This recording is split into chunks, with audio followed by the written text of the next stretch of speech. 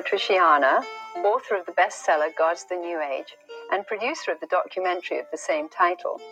Both trace the roots of the New Age movement and its basic practice of yoga consciousness to Hinduism, the religion of India, the land where I was born and raised for almost 20 years.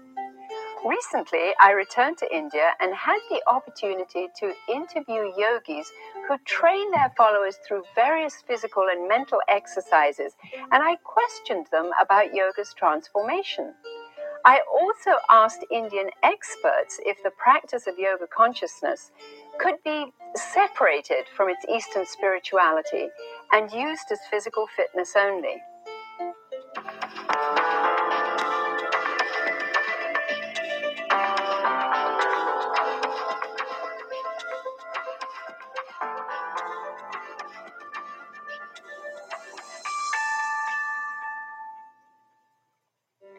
By the 80s, the New Age consciousness movement, also known as the Human Potential movement, although knowingly rooted in Eastern philosophy, had successfully marketed yoga practice and Eastern meditation to the West as scientifically proven and beneficial for healthcare and mental well-being.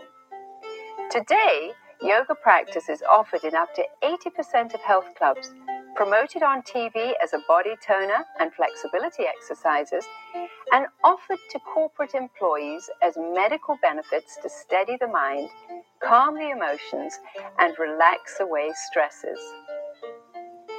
Once essentially recognized by the church as part of the Hindu religion, today yoga is being practiced by Christians and promoted in many forms of exercise as Christian mind-body fitness and as a spiritual vehicle able to enhance a richer Christian walk. How did India's Eastern mysticism gain access into the West in so short a time and appear to totally change its very heart and message? For some answers, we need only go back to the 1960s, the birth of the hippie generation, the psychedelic drug culture of hallucinogenic drugs, and the heroes of an era, the Beatles. The Beatles, the biggest musical act of the 20th century, a phenomenon of the 1960s who influenced the 70s and changed the music industry, visual media, and social awareness forever. In the 60s, the talented four from Liverpool, England, John Lennon, Paul McCartney, George Harrison, and Ringo Starr, popularized an innovative musical sound from their hometown on the Mersey River.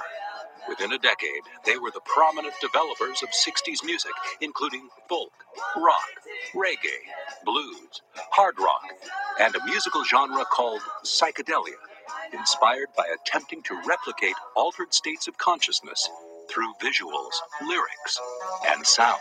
The Beatles were instrumental trendsetters in music, fashion, style, language, and concepts that mirrored the spirit of their times. They were of the generation involved in drug experimentation and a search for mystical experience.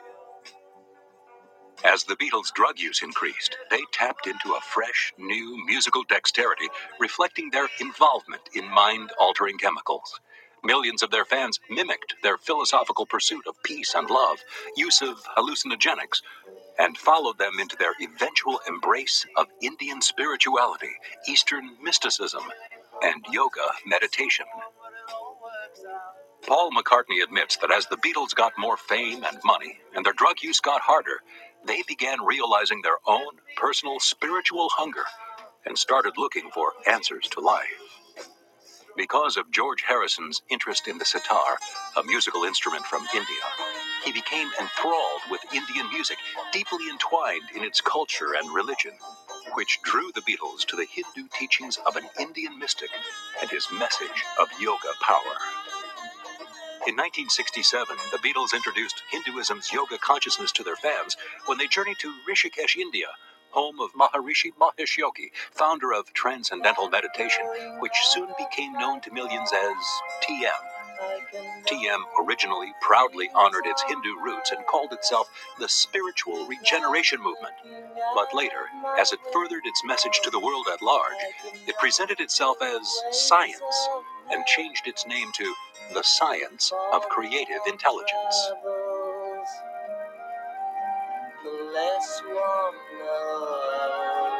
John Lennon told the world press, "We're going to India to study transcendental meditation properly. We want to learn properly so we can propagate it and sell the whole idea to everyone. This is how we plan to use our power now. They've always called us leaders of youth, and we believe that this is a good way to give youth a lead. It needn't be religion if people don't want to connect it with religion. It's all in the mind, a way to calm down tensions, strengthen understanding, and make people more relaxed." Thus began the endorsement of yoga meditation as non-religious, and its marketing to the West as mind science. Yoga meditation, acknowledged in the East as a mystical power able to alter consciousness, was launched on American campuses as a relaxation technique and stress management benefit, separated from its Hindu roots. The lure of Eastern mysticism continued to grow as the hippie generation recognized similarities in yoga's altered states and those attained by drug use. Hinduism's leniency on drug use for religious trances was welcomed, as was its capability to shift states of consciousness without necessarily using drugs.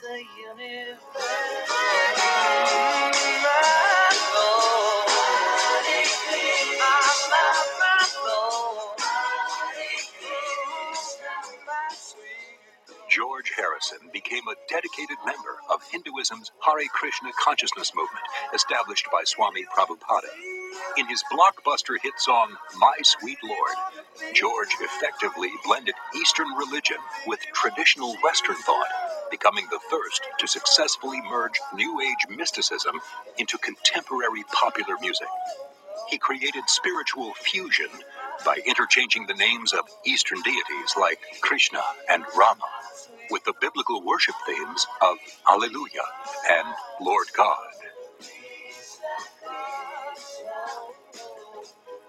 The Beatles' syncretism began a cultural revolution.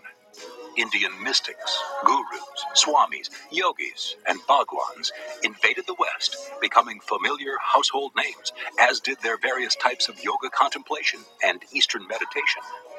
Even religious Hindu disciplines, like vegetarianism for higher spiritual purity, and the teaching of reincarnation, that after death a person can return in another body, became positive spiritual options to customary Western thinking.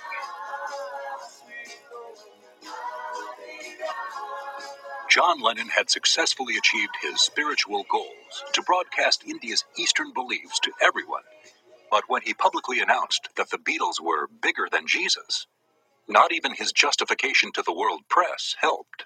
In reference to England, that we meant more to kids than Jesus did, or religion at that time.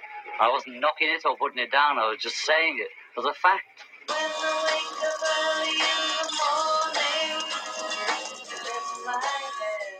His comment launched a global backlash against the Beatles.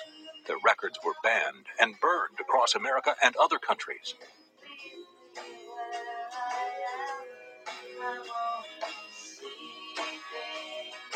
But the 60s social and spiritual upheaval was already underway, with the Beatles playing an instrumental part in it.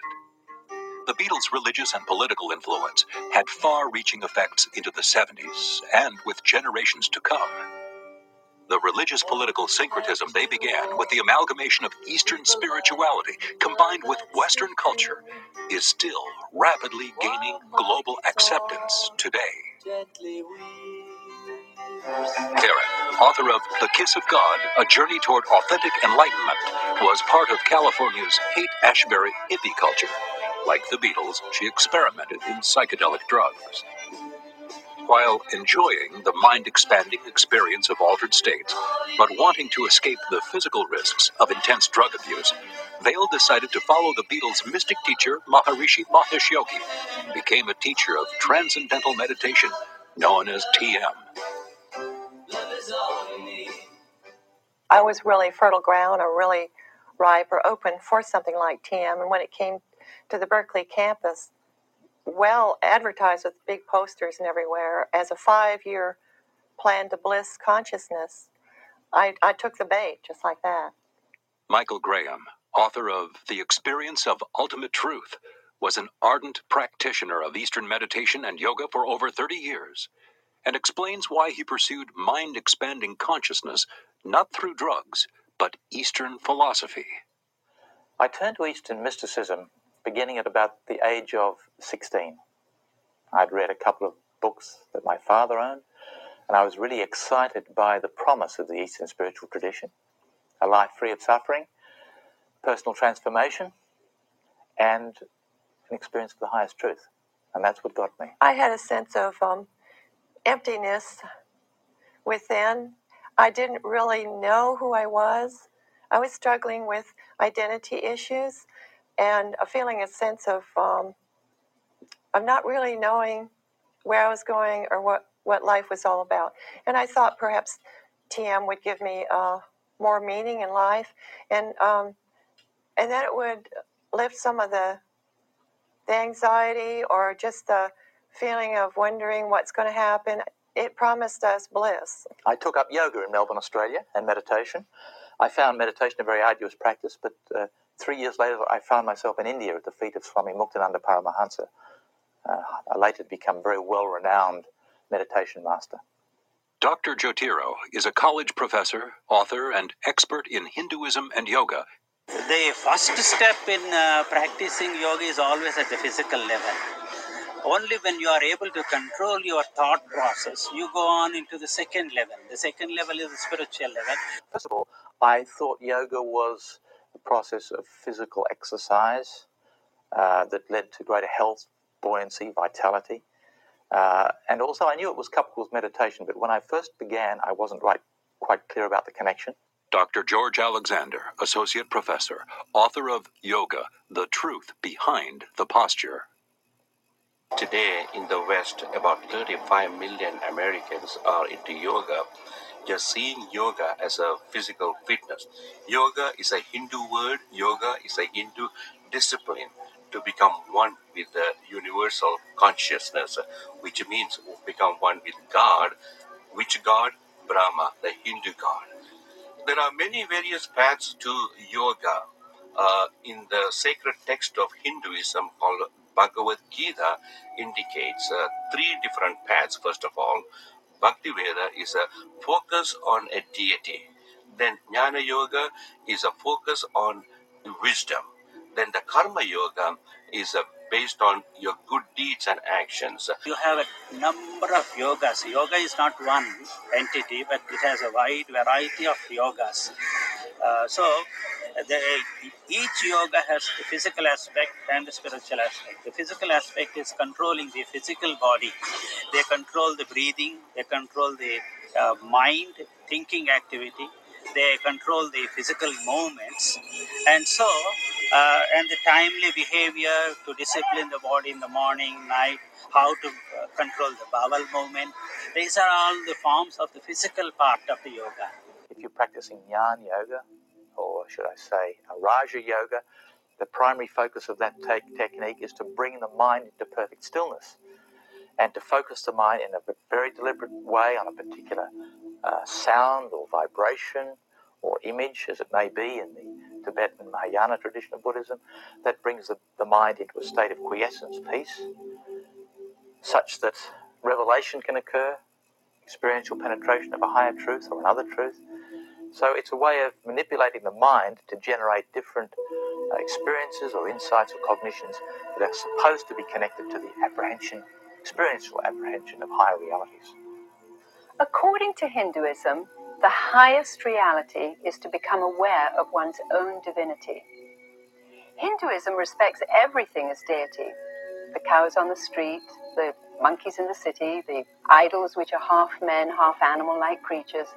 But the highest goal is realization of one's personal divinity or God consciousness. This realization can be experienced through direct perception deep within one's own mind, a place known as the seat of concentrated wisdom, an area between the eyebrows, which is known as the third eye. It is also called the sixth chakra, meaning wheel, and recognized as psychic energy. The other chakras are said to run along the spine, starting at the bottom, blossoming at the top, meeting at the Agna, meaning command. Here, at the Agna, the third eye is the central point where all experience is gathered in total concentration and is also believed to be the base of all creation itself. In this hotel where I was staying, each morning the local priest would come to offer the morning puja, or prayer rituals, to the gods. He'd prepare arti, the celebration of light through fire, and mix the vermilion red mixture for bindi, or kumkum, the dot seen between the eyebrows. This bindi, or kumkum, is believed to retain psychic energy in the human body and control the various levels of concentration. Here, the hotel manager explains that the bindi, or kumkum, and arti fire are being prepared not only for the gods, but also the hotel guests who are esteemed as gods. For our gods, we place this kumkum as a tradition. Okay, the guests are our god. The guests who's coming in here are our gods. Okay, so we keep the bindi, we do the arati and the bindi for the guest. They are like our gods. In Hinduism, they have more than 330 million gods. That means everything is God. Whatever you see, whatever you touch is God. And the sun god, the moon god, and everything is God. So man and nature, man and animal are one. The idea of meditation is that you contact experientially the inner self when recognized as it is one with God, or identical with God, the God within, the self within, both identical. And the idea of the meditator is to have an experiential appreciation of the God within. Classical Hinduism and yoga, which are synonymous, assert this universe we live in and are part of is the manifestation of Brahma, the infinite, all-embracing, ever-blissful supreme being that is a consciousness. Shiva is both an impersonal force and a god, and eternal consciousness. His consort, the goddess Shakti, is his creative power. Both these principles cannot be distinct entities. They are two poles of the one being experiencing itself. According to Shiva's wish and under the influence of Shakti, we living beings identify with material and mental objects created by Shakti and feel incomplete because we're not connected with Shiva, the eternal consciousness. Dr. Victor Chowdhury, a leading cancer surgeon in India, is also a well-known lecturer and author of many books. The word yoga in Hindi language means union, as simple as that. And the purpose of this union is they think there is a power called kundalini in their spine, at the base of their spine, which is a kind of coiled serpent. And the idea is when this union takes place, this serpent is uncoiled and it travels into their minds and releases the third eye. The third eye means the Shiva, the god Shiva. In Hinduism, the serpent is a very prominent deity, or many people worship serpents. I have seen many snake temples or serpent temples in India. If you look at the picture of Lord Shiva in Hinduism, you see a snake wrapped around his neck. They believe that the serpent power is in every person and the serpent power is sleeping in you. By practicing yoga, they awake that Kundalini power in you. Actually, Kundalini is a name for a cobra. So when the Kundalini power is awakened, that goes up to the brain and awaken the psychic power. In most cultures, the serpent is seen as a positive creature and worshipped for its wisdom.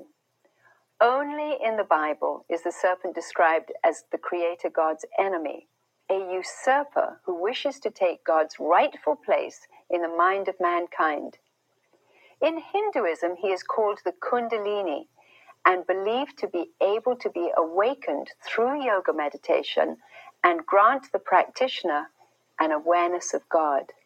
a stillness, a God consciousness. The awakening that I received from Muktananda was called and regarded as the awakening of the Kundalini Shakti. The Kundalini, the serpent power rising, if you like.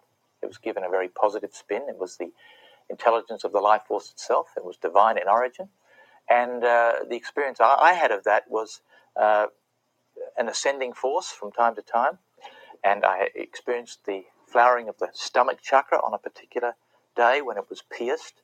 But by and large, the form of the experience that Muktananda precipitated in other people seemed to have a much wider context, to be far more broad band than merely the idea of the ascending current going through the different chakras leading up to the crown chakra. So I had glimpses and moments of Kundalini experience, but the spiritual charismatic experience I had were much broader than that. Author Jean Lim, lecturer and authority on the supernatural, lives in Malaysia. Yoga is actually a form of spiritual exercise, and those who practice yoga, they will be filled, with the spirit of yoga, that is the spirit of the serpent. When the spirit of Kundalini is uncoiled, there is a movement of body, serpent-like movement. So a lot of original yoga has serpent-like movement. You can see that. So that's very much part and parcel of, or certain other weird movements which come in are very much part of the vital spirit.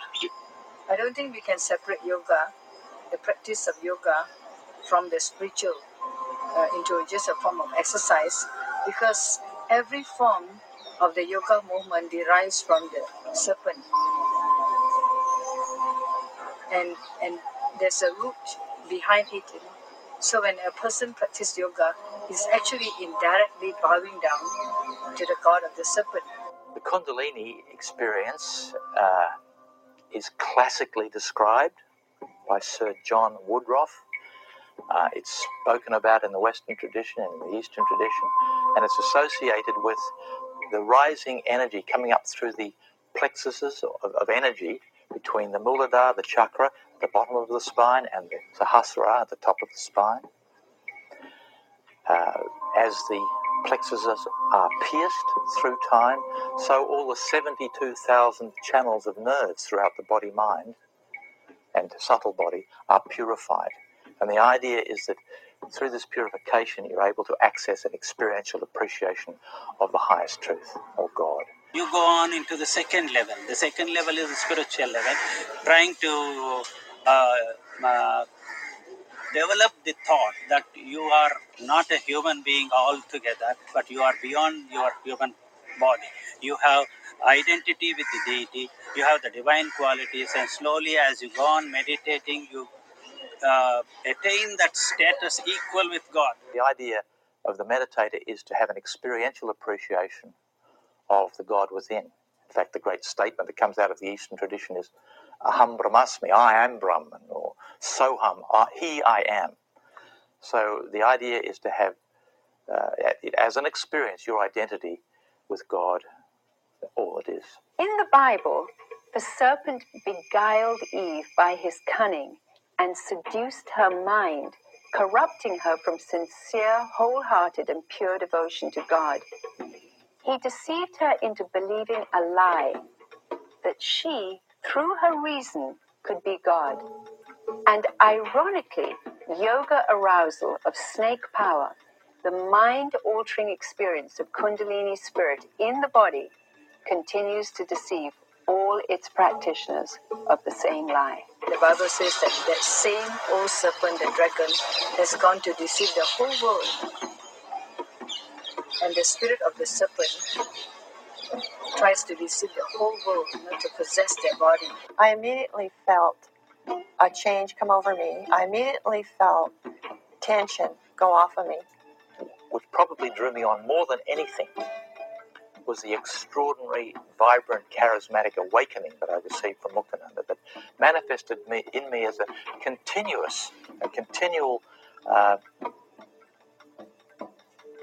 movement of energy within me. I started having spiritual experiences. I started having visions at night, and I started having psychic experiences. It would form itself as a classical dancing postures, or speaking in tongues, or spontaneous breathing rhythms, or periods of complete peace, or the seeing of lights, the movement of the body into all sorts of extraordinary shapes and forms, not resembling hatha yoga as a matter of fact, but all spontaneously executed. I just had more, like they would say, increased awareness of, on a spiritual plane of things happening. It was dynamic, it was palpable. It wasn't as though I had to sort of cooperate with something and get into a drift that might suggest the connection of hysteria or suggestion or hypnosis. Nothing like that. It just sort of took me over and worked me. One of the promises of being a teacher of transcendental meditation is that it would develop your awareness much more quickly. And every time that we would do an initiation ceremony, it would speed us ahead light years in our evolution. Can there be a physical yoga without spiritual yoga? The answer is no, because they are all part and parcel of the same thing. The python is not a poisonous snake. Python kills by strangulating. It just winds itself around its victim and stifles it or strangulates it, and then it kills its victim and then swallows it.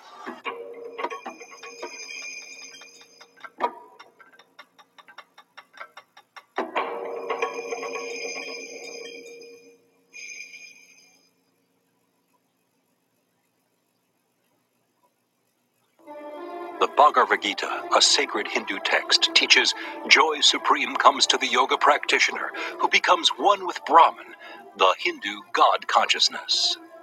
Time magazine recently exposed a controversy on yoga, reporting that yoga purists claim Hinduism is not like a recipe ingredient that can be extracted from yoga. At the Hindu University of America in Orlando, Florida, a professor of yoga philosophy and meditation states, yoga is Hinduism. Yet many espousing to be Christians say they can adapt the Hindu religion with Christian terms and concepts. Hinduism Today, a leading Indian publication, admits that Hinduism is the soul of yoga, based as it is on Hindu scripture and developed by Hindu sages. Yoga opens up new and more refined states of mind, and to understand them, one needs to believe in and understand the Hindu way of looking at God. A Christian trying to adapt these practices will likely disrupt their own Christian beliefs. There are two distinct worldviews, quite in opposition to each other, and contrasting in their views on creation, God's person, and man's eternal future. The biblical worldview teaches God is the creator and outside of creation. He's a personal God, manifest in three persons: the Father, Jesus Christ the Son, and the Holy Spirit, also known as the Comforter. The biblical worldview says man is a sinner, fallen from his original state of perfection due to his choice to disobey God. But God, in his love, has provided complete forgiveness of sin through his plan of redemption, the atoning work of Jesus Christ at the crucifixion. If man does not choose God's way of salvation, he will have chosen the consequence of eternal separation from God and eternity in hell.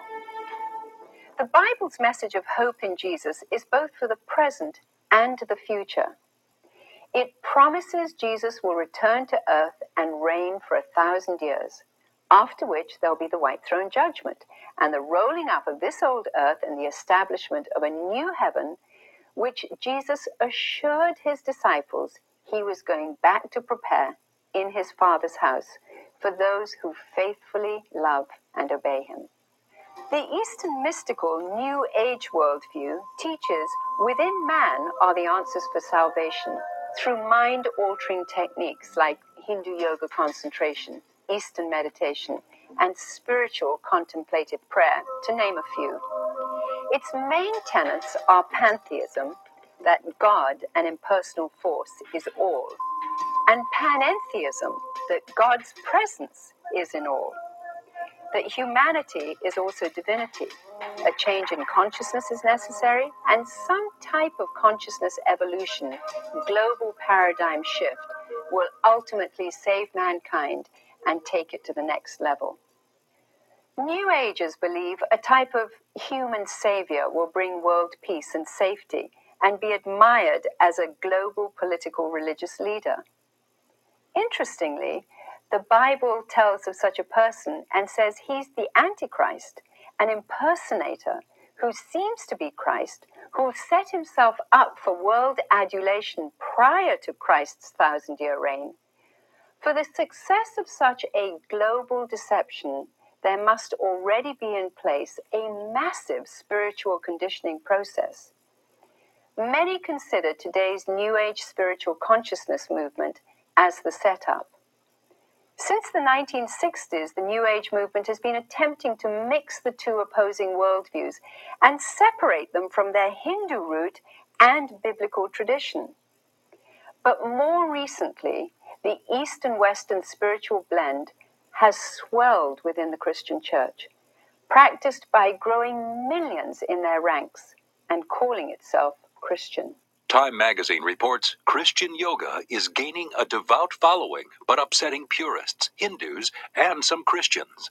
In its article, Stretching for Jesus, Cindy Senarigi, founder of Yoga Devotion, gives support to a whole new movement of spiritual thinkers who don't adhere to Hinduism's beliefs or the Bible's.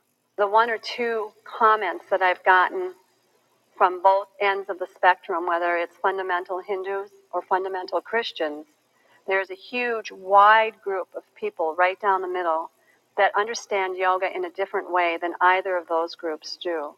They understand the Western practice of yoga, of the physical use, the physical practice of yoga being not only good for them physically, but emotionally, and as I said, spiritually, being able to be in prayer and meditation. We have a huge group of people call themselves Christians, but their teachings are not based on the Word of God. So as a result, they believe that they can blend Christian teaching along with the Eastern meditation. I'm an intern pastor. I'm in seminary, moving towards being a Lutheran pastor, hopefully in the next year. And I've incorporated what I've learned in my seminary training into my practice. We aren't one particular style of yoga. We are a hybrid. We're a blend of yogas. It's a tragedy that when I was doing my doctoral studies in Madras, the Lutheran Church, in the seminary, they introduced the first introduction of yoga into the curriculum of the Bible school, Bible college, leave alone to the pastors and the congregations. So that was, to my knowledge, that was the beginning of introduction of yoga into the leadership of the church. When I took the first class at the fitness center that I was training at, I walked in and I said to the woman that was teaching the class, I just want to let you know that I'm a Christian and you are not going to mess with my mind. The church that I had come from had been telling us that yoga was not good for us because it opened our minds, and in that open space, there was a potential for evil. The woman looked at me and she said, I'm a Christian too, and I'm not planning to mess with your mind. The Christian who partakes in Hindu yoga meditation is perhaps not knowingly surrendering their mind in the classical Hindu understanding of submission, but the Christian is having their worldview changed and compromising the teachings of the Word of God. In transcendental meditation, we were taught that the technique would cause us to come to a place of no thought, where our mind would be totally empty. He talked about it as like going down into the ocean and experiencing the bottom of the ocean. It's a place of no thought, and he calls it a place of transcendence, where you transcend thinking. And the more you would go to that place and touch on that and enter into that transcending place, the more evolved or closer to cosmic consciousness you would get. Meditation has become such a popular word in our society today. In the Eastern meditation, the main purpose of meditation is to detach, because Eastern meditation teaches us that a rational mind cannot find or cannot reach the absolute truth. So you have to cut off all your rational thinking and emotions so that your mind will be empty, so that you can reach the realization one with the universe. Yoga practitioners must first master the physical postures and movements of yoga meditation to experience the stilling of the mind. The physical technique, itself a Hindu ritual, triggers the supernatural entrance of so-called God presence. When I first started practicing yoga after the initial training, I found that I was able to sit quietly and still. And that was a part of scripture I had never connected with because I'm not a very quiet, sit-still type of person. After the physical practice of yoga, when I did sit quiet and still, I noticed that I was in the presence of God in a way that I had never been before. The more I practiced, the more I experienced God's presence. The presence of God within a biblical context can't be manipulated by man's desire for such a presence. Yoga positions facilitate altered states for the mind to experience a mystical presence. The biblical God can only be accessed through Jesus Christ, his Son, who claimed, "I am the way, the truth, and the life. No one comes to the Father but by me." The Christian can maintain a personal connection with God by continually abiding in Jesus and staying obedient to his commandments through the power of his Spirit. There are no body movements or special positions necessary to bring one into communion with God's Spirit. The connection has been remedied by Jesus Christ himself. We have this basic belief that the physical poses, the hatha poses, which is the basis of almost all yoga, is hatha poses, the asanas, and we use it in a flow. It's called a vinyasa. In other words, we don't just stay in one pose and go to the next pose. We connect the flow. The hatha yoga, I always regarded it as simply a physical exercise. I never saw it as a spiritual exercise. But Maharishi used to tell us that if all we did was the yoga, that we would eventually get to cosmic consciousness because of the kundalini. A mystical presence is stimulated by the mind through the movements themselves. The exercise can't be neutral or separated from the philosophy, which accepts that a consciousness change will take place. Hatha, or physical poses, asana movements, whatever they be named, are deliberately positioned to oppress or force the flow of Kundalini spirit, a spiritual message to move into the body. Yoga again has the outward form and the inward form, the physical one and the spiritual one. And none of these pastors are able to distinguish between the physical aspect and the spiritual aspect. They think it's only physical exercise, and they try to introduce this to the common man. Common man always blunders because he can't differentiate. Many of the Hindu yoga postures are derived after animals and nature. The sun is the original teacher of yoga, and today, as a result, most of the Hindus worship the sun god. The Hindu sun worship is based on its importance in agriculture, but offering appeasement or worship to the sun, or indeed any created thing, is not a biblical teaching. Scriptures say the Creator God alone, as the giver of life, is deserving of man's gratitude.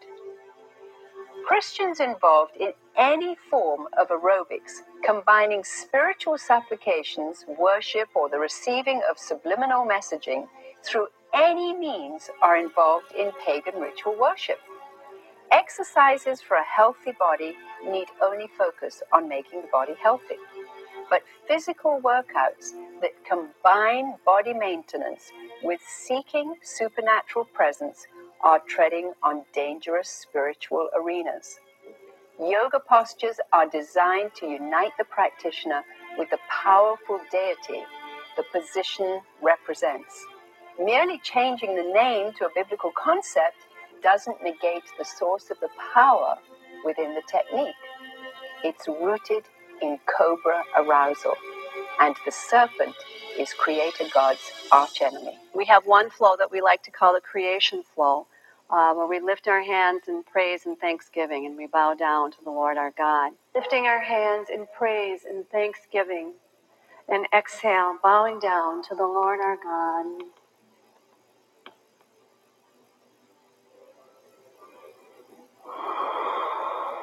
Dropping our hips, inhale, gather everything into your heart center. Exhale, give something back to God's good creation. Inhale, lifting your hands in praise and thanksgiving. And exhale, bow down to the Lord our God.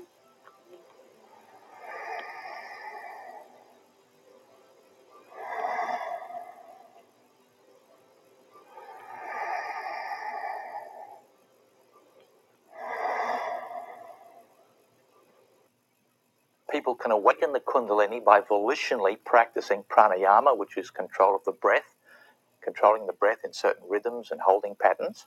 That can awaken it. On the other hand, when it's awakened through a guru or precipitated in some spontaneous way, the breathing follows the awakening spontaneously. The pranayama, the breath that they use to connect in their practice, as I understand it, is what we call breath prayer in our practice. We use the Ujjayi breathing. It's a great breath technique physically, and we use it throughout our practice, in our standing poses and our floor poses. The use of breath techniques awakens snake power to bring a change in consciousness. Its use by Christians doesn't change its spiritual power or intention. For the Christian to call the spirits by other names is to their advantage. They don't mind being renamed from Hindu deities to biblical names, Holy Spirit, Jesus, Amen, or a scripture verse. All they want is entrance into the practitioner's mind to stop God's blessings and corrupt God's scriptures and plans of freedom in Jesus Christ. In the name of the Son, and in the name of the Holy Spirit, peace be with you. Breathing is a very important part of all yoga postures. So that has been taken from the biblical teaching. For example, when God created Adam, he gave life to Adam by breathing into Adam. So that has been taken in Hinduism yoga to breathe. But the more you breathe, that doesn't make any change for you to become like God. Let's just hold for one breath prayer, again using your favorite scripture or even the word Amen or the name Jesus. The Bible clearly teaches that there is power in our words. So when you repeat a name of a deity, there is so much of power, and the power comes into you. In some yogas or some Eastern techniques, you actually make verbal affirmations or call on names of gods, but like the Om, for instance, you intone it. Well, with TM, of course, it's silent. Om is perfectly Hindu concept of the deity who is impersonal, who is beyond creation, who is not having any attributes, neither good nor bad. There is no distinction between good and evil.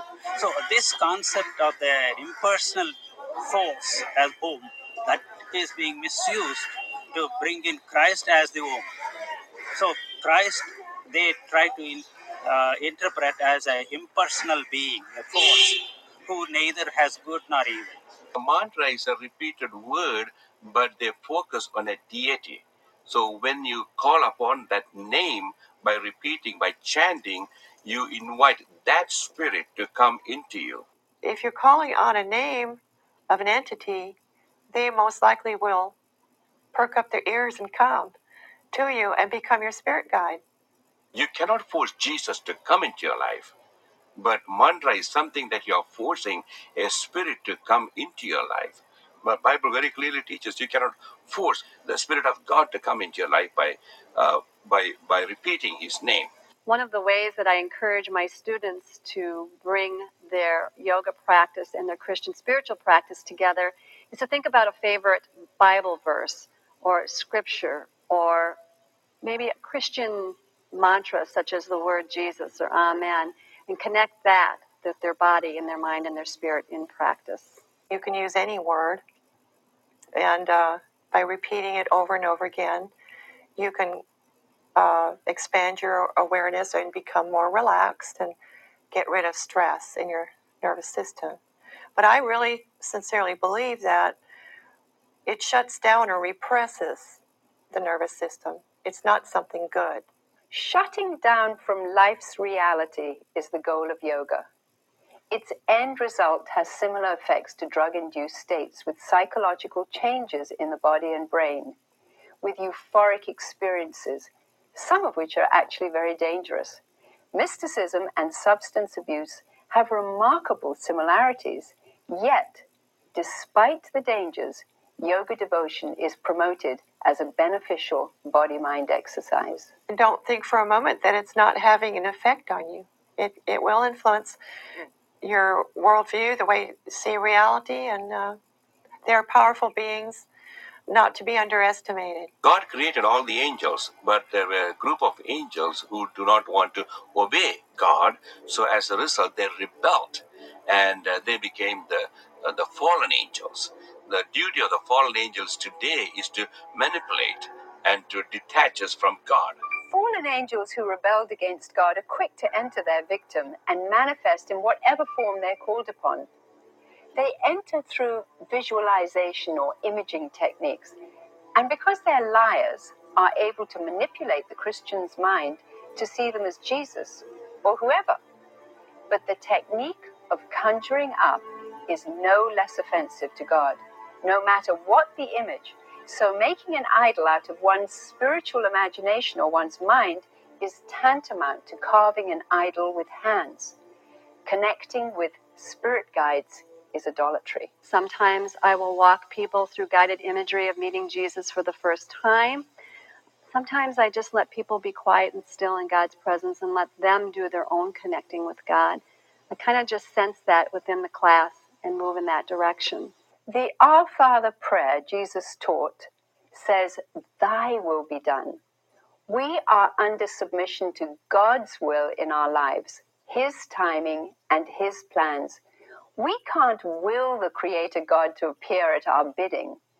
Christians fall prey to seducing spirits and doctrines of demons when they invite imaginations embodied in serpent power to enter their rituals, even if the names are changed to names like spinal integrity or cobra.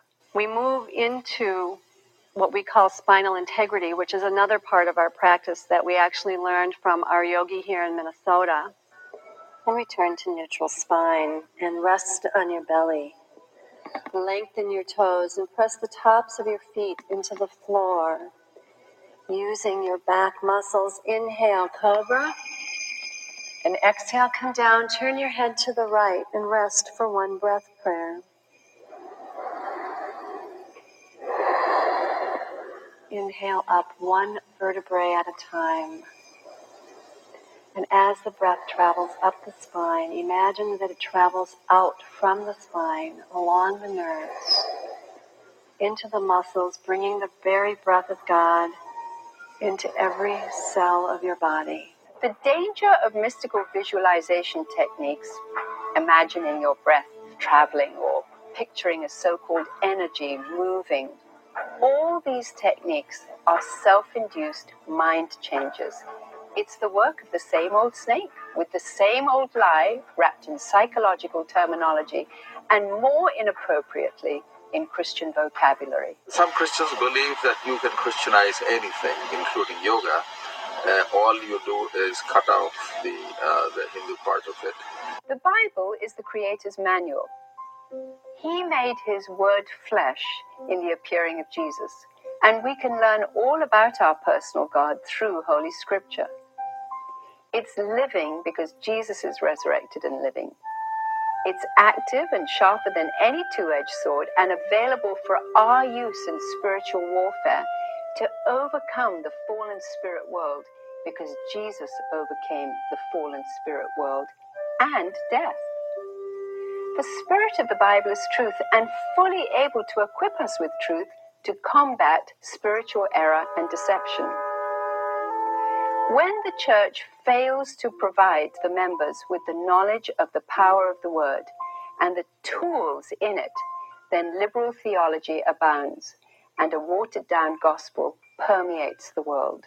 Mahatma Gandhi, Indian yogi and Hindu philosopher, was greatly influenced by the Bible and said, "You Christians look after a document containing enough dynamite to blow all civilization to pieces, turn the world upside down, and bring peace to a battle-torn planet. But you treat it as though it was nothing more than a piece of literature." The Bible has wisdom for us, but it has a spiritual energy that the Lord wants us to take in, like He calls it living water. It is our duty as a Christian to keep our body clean for the indwelling of the Holy Spirit. The best thing is to avoid the word yoga altogether. There are many other forms of exercise that a Christian can be involved in. What we are commanded to do is to meditate on the word of God, and that's a positive union with God. We have to renew our minds so that we will not be conformed to this world, but be transformed to be like Jesus. When God is telling Joshua to meditate on the law day and night, and on His statutes, it's already there. We don't have to empty our mind of everything and then we write, but the statutes are there and we meditate on it day and night. Eastern mysticism teaches there's no absolute truth. All is based on subjectivity and relativity. Established on its foundation of evolution, it claims all is ever-changing, developing into other forms. God claims truth is absolute. He is truth. He is the same yesterday, today, and forever. He gives principles for right living and doing, and sets moral boundaries for our own well-being and protection based on His character and authority. Today's politically correct multicultural society, in the name of freedom, has prejudiced the truth of God. But the Bible warns, there's a way which seems right to a man and appears straight before him, but at the end of it is the way of death. Today's spiritual choices appear to give freedom, but ultimately they bring spiritual bondage. In postmodern thinking today, there are no absolutes. People just throw away the absolutes and they just take what they want. As a result, people have no concept of boundaries. They can do whatever they want. Because people have not taken the Bible seriously, today we have seen so many so-called Christians getting into Christian mysticism. But Bible has given the clear directions, and Bible has everything that you need today for a good life. So the Bible must be the theme and the foundation for your meditation and for your life. The question as to whether you can separate the poses from the spirituality. Yoga means to yoke. Yoga brings the physical and the spiritual together. There is no Hinduism without yoga, and there is no yoga without Hinduism, because yoga is a part and parcel of Hinduism. So you cannot really separate yoga from Hinduism. I think anybody can do yoga, whether you're Hindu or whether you're Christian. The culture has kind of assimilated Eastern ideas and has become much more open to the idea of meditating. In the Hindu philosophy, they believe that God contracted his man, and man expanded his God. Yoga has come to America, and as with many other things that have come to America, we in the West have integrated that into our daily use and practices. We've taken our practice from not just a practice of prayer and meditation, but we've taken our practice and made it a worship, an experience of worship that's new and different and appeals to people in the community who have become bored with traditional church. Many Christians today, especially in the West, believe that they can practice yoga without getting into Hindu spirituality. But trying to combine two religions, which are two opposite religions, Hinduism and Christianity, or trying to combine the name of Jesus with a Hindu mantra, I believe that is very dangerous. It's like somebody saying I am going to take bread and wine for communion, but during the communion, I'm not going to think about Jesus, but I'm going to focus on Krishna. It's something like that. But Krishna never said to take communion. Jesus is the one who said to take communion. The classical Eastern position came over on the waves of the Swamis invasions in the 50s and the 60s. But that was taken over in the 80s by the Tibetan Buddhism with the Dalai Lama at the head. You've got the Eastern spirituality that's been redressed for the American consumer under swamis and yoga teachers, teachers of meditation. Desikachar came to the United States and was going to teach Americans Sanskrit chanting. When he looked at the crowd, he realized that this was American yoga, that he was talking to Westerners, and he said, "This is your yoga now. You take it and you do with it as you will." You have the world of mind dynamics, psychic development, Reiki healing, native earth religions, astrology, psychologism, yoga meditation. We are using a Western style of yoga and combining it with our Christian spiritual practices to nurture the light of Christ that burns within each of us and feel the unconditional love of God. All these things are sort of a heady cocktail of possibilities that have come out, emerged in the West, come from the East, and are now suffused through all the women's magazines, television, movies you see. It's on every corner, in every head, and on every tongue. And it's all happened by stealth. We really are a hybrid. I don't know that other classes, I've not seen another class like ours because I'm drawing from all my different teachers and all my different understandings, not only of yoga, but of my own faith tradition. It's extraordinary the rapidity of which this whole new worldview has taken people. And it's galloped ahead, the horse has bolted.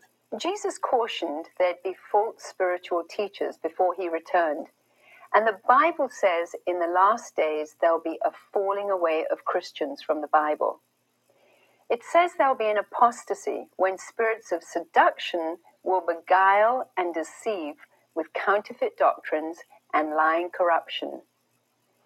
Yoga meditation is just one of thousands of erroneous wisdoms present today. But the most insidious heartbreak is the deception within the church, with its own members manipulating and twisting God's word, Christian traditions, biblical prayer, and the work of Jesus, claiming yoga positions are the same as Jesus giving his body for the sins of the world. The Christian faith tradition has tremendous tradition in meditation, in prayer. This has become a way of being in prayer and meditation and in God's presence, but physically using our body. And in Christian theology, that is what Christ did. Christ gave his body. He used his body here on earth, and he gave his body for us. It's so compatible, what we do in our yoga practice, with what we understand about Christ and his life and his ministry here on earth.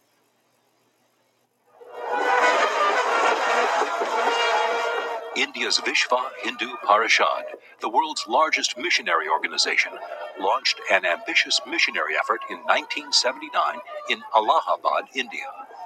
At the Second World Congress on Hinduism, attended by about 60,000 delegates from around the world, one of the speakers announced, "Our mission in the West has been crowned with fantastic success. Hinduism is becoming the dominant world religion, and the end of Christianity has come near."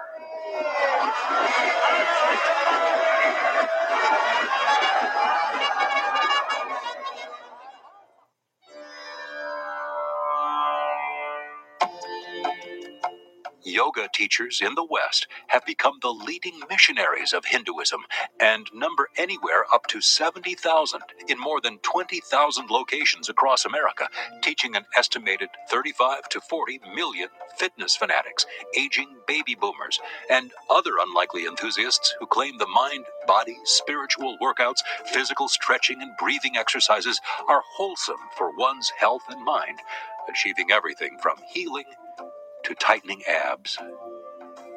Yoga is experiencing a renaissance worldwide and is nationally a $27 billion industry, offering stress and burnout reduction, concentration benefits, and self-confidence to pregnant women, business people, and senior citizens. It is promoted in hospital programs as alternative medical therapy and claims to reduce blood pressure and benefit the heart. The Target store's website offers 4,235 yoga products, and Walmart's website offers 990 yoga products. A simple search on Amazon.com of yoga books brings up 18,700 results, and Google.com displays almost 32 million, making the ancient philosophy of Hindu yoga part of mainstream Western culture. Hatha Yoga is taught in YMCAs and YWCAs as physical education, adapted in health spas as wellness programs and relaxation techniques, and presented on TV as physical fitness exercises. Nike, HBO, Forbes, Apple, and scores more Fortune 500 companies consider yoga meditation important enough to offer in classes as a regular employee benefit. Newsweek reported that yoga classes are in demand at urban health clubs across the country. As the practice of yoga has been secularized, a new wave of Christian yoga and spiritual-based aerobic and workout alternatives packaged in Christian terminology have mushroomed across the nation. Once viewed by Christianity as a heathen import from the East and taboo for the church, today yoga practice is accepted as benign and offered as outstretched in worship classes or Christ-centered yoga classes. An aspiring Christian consciousness has entwined with basic Hindu yoga consciousness, using yoga movements, postures, breathing concentration, and repetitive prayer, and being accompanied with Christian themes, music, prayers and worship, or biblical verses and Bible names. Thomas Keating, in his book Open Mind, Open Heart, renames Eastern meditation techniques as centering, contemplative prayer, or transformation into Christ. He writes, "This basic core of goodness is capable of unlimited development, indeed, of becoming transformed into Christ and deified." Leading Christian publishers promote numerous books and videos on yoga for Christians, blending breath methods and meditative techniques, claiming improvement for a concentrated prayer life and empowered Christian living. Ignoring the emotional dangers of occult dabbling, parapsychological harms associated with serpent arousal, and disregarding biblical warnings to stay apart from paganism, growing numbers of churches and church leaders are offering blended mystical and New Age programs and yoga outreaches to their community. We have a Saturday morning yoga on the beach class that we do to sponsor and provide funds for cancer research. From the 2 churches that we began in, we've expanded into 14 other churches and growing. We have 14 instructors that go into these churches, bringing the Christian practices of prayer and meditation into the settings that the people come to for worship. Classical Hinduism was not missionary-minded in the sense that yoga spirituality is part of acquiring one's own salvation through recognizing that the individual is God. Within that self-realization, the practitioner can shorten his reincarnation cycles, but he doesn't go out proselytizing. When the British ruled India, they introduced the idea of serving the community with the supply of hospitals and schools, an idea that conflicts with Hinduism's teaching on karma. Karma says the shortcomings or sufferings one is undergoing in this life is due to what has been done in previous lives. Therefore, helping through medicine, healing, or education is in essence to tinker with one's karma. In India today, there are many community-based programs borrowed from the biblical model of reaching out to widows, orphans, the sick, and needy. Part of the new strategy of Hinduism is to market yoga as a self-realization program that can solve all life's problems.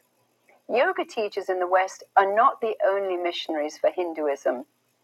Business corporations, hospitals, and educational facilities that would not think of promoting Bible studies or Christian values as a positive alternative in the workplace are the aggressive missionaries for Eastern mysticism today.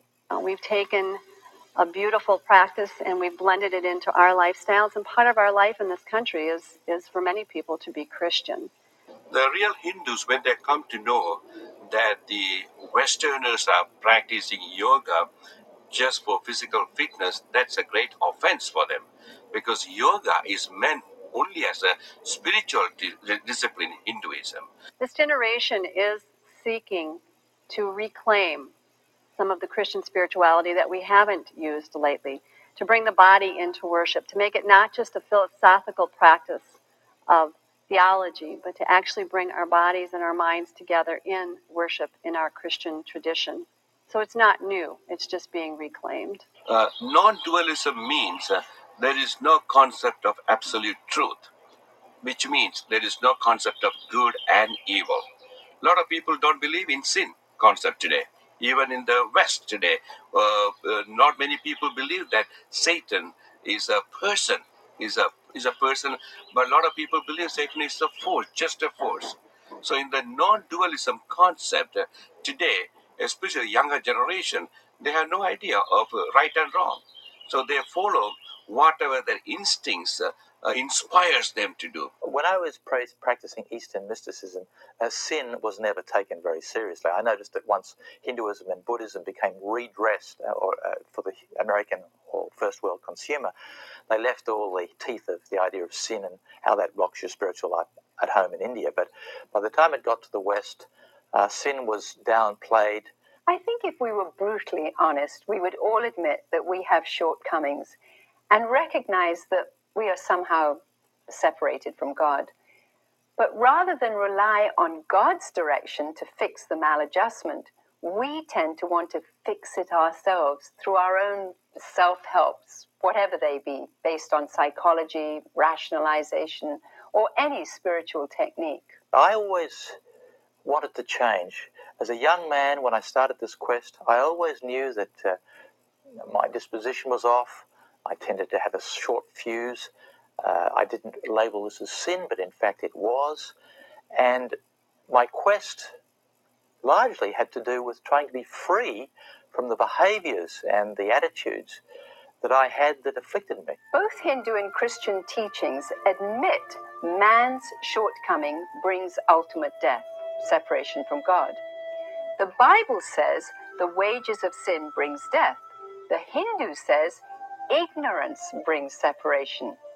The Christian says it's personal sin, and God offered his Son as the bridge to God and eternity. Yoga says it's ignorance of divine self and offers mind-altering techniques of enlightenment to bring release for this life and postponement of death through reincarnation. When I learned something about the first principles of Christianity and the Bible, I saw most clearly and poignantly the power and destructive consequences of sin. It was almost a part of the convicting power of the Holy Spirit that led me into a recognition of how my omissions and commissions, my behavior that affronted God, was causing my lights to go out, and the pangs of the human condition that I was suffering, that I so wanted to be free from, and from which only it turns out Jesus Christ could free me. So in the Eastern tradition, sin these days is played down. In Christianity, it's brought into high relief as the one thing that stands between us and the blessings of God. Pundit Motilal Nehru, one of the great Indian philosophers and authority on yoga, says, "The aim of yoga is to realize liberation from the human condition. To achieve this liberation, various psychological, physical, mental, and mystical methods have been devised. All those methods are antisocial in that yoga prescribes a way of life which says, this mortal life is not worth living." Yoga is meant to liberate your soul from your body, because in Hinduism, your body is Maya, an illusion. and the soul is trapped in your body. So yoga is meant to separate your soul from the body. So who practices yoga? People who are in the Hindu philosophy, they believe in that. In the last stage of life, to build good karma, they practice yoga so their soul can be liberated. So they want to see the end of this life in preparation for the next life, for a better reincarnation. No matter how yoga is packaged as a program for better life, its basic philosophical foundation is to prepare one for death, which Hindus don't see as the final stage, but a temporary delay while on life's continual journeys. Gandhi called reincarnation a hopeless cycle of imprisonment. Salvation, biblical concept is the forgiveness of sin. Whereas the Hindutva teaches the same word they attribute but give a different meaning. This is the release from the Punarjanma. The Punarjanma is the theology of Hindutva, where the soul is eternal and takes bodies over one after the other. They are born, they go through the lifespan, they die. They are reborn with a different body, not necessarily human, not necessarily living being.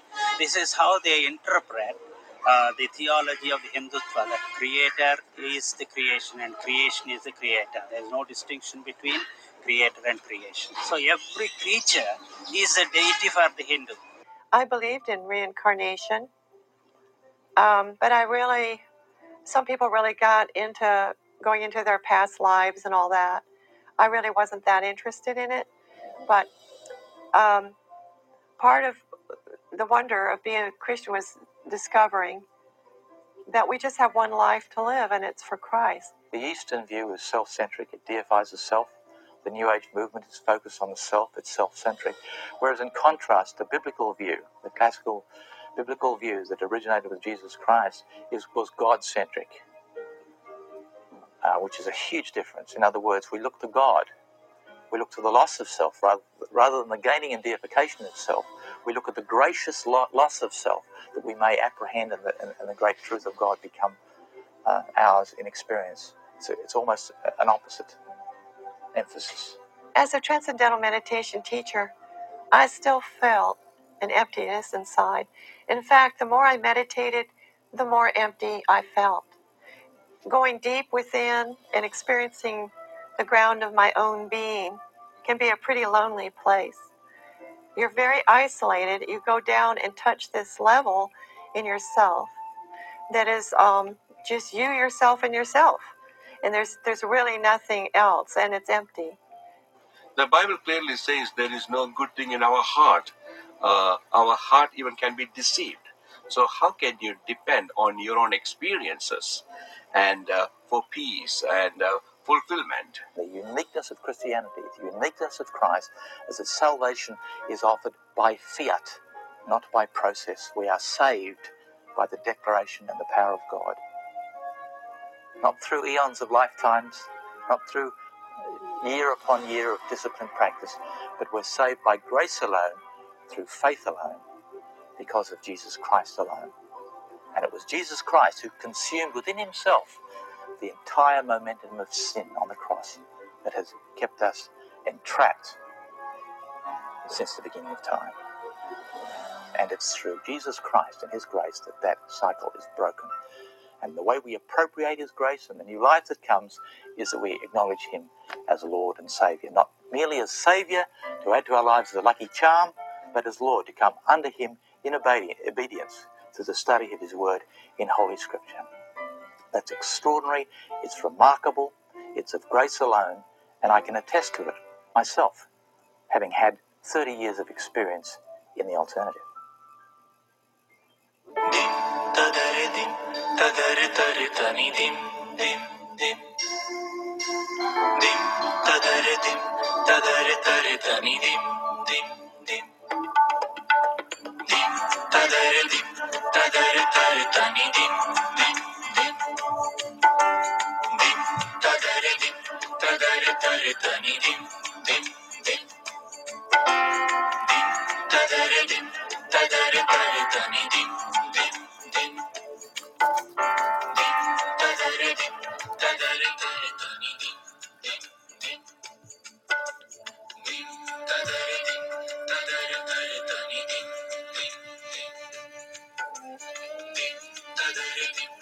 gare gare gani de de de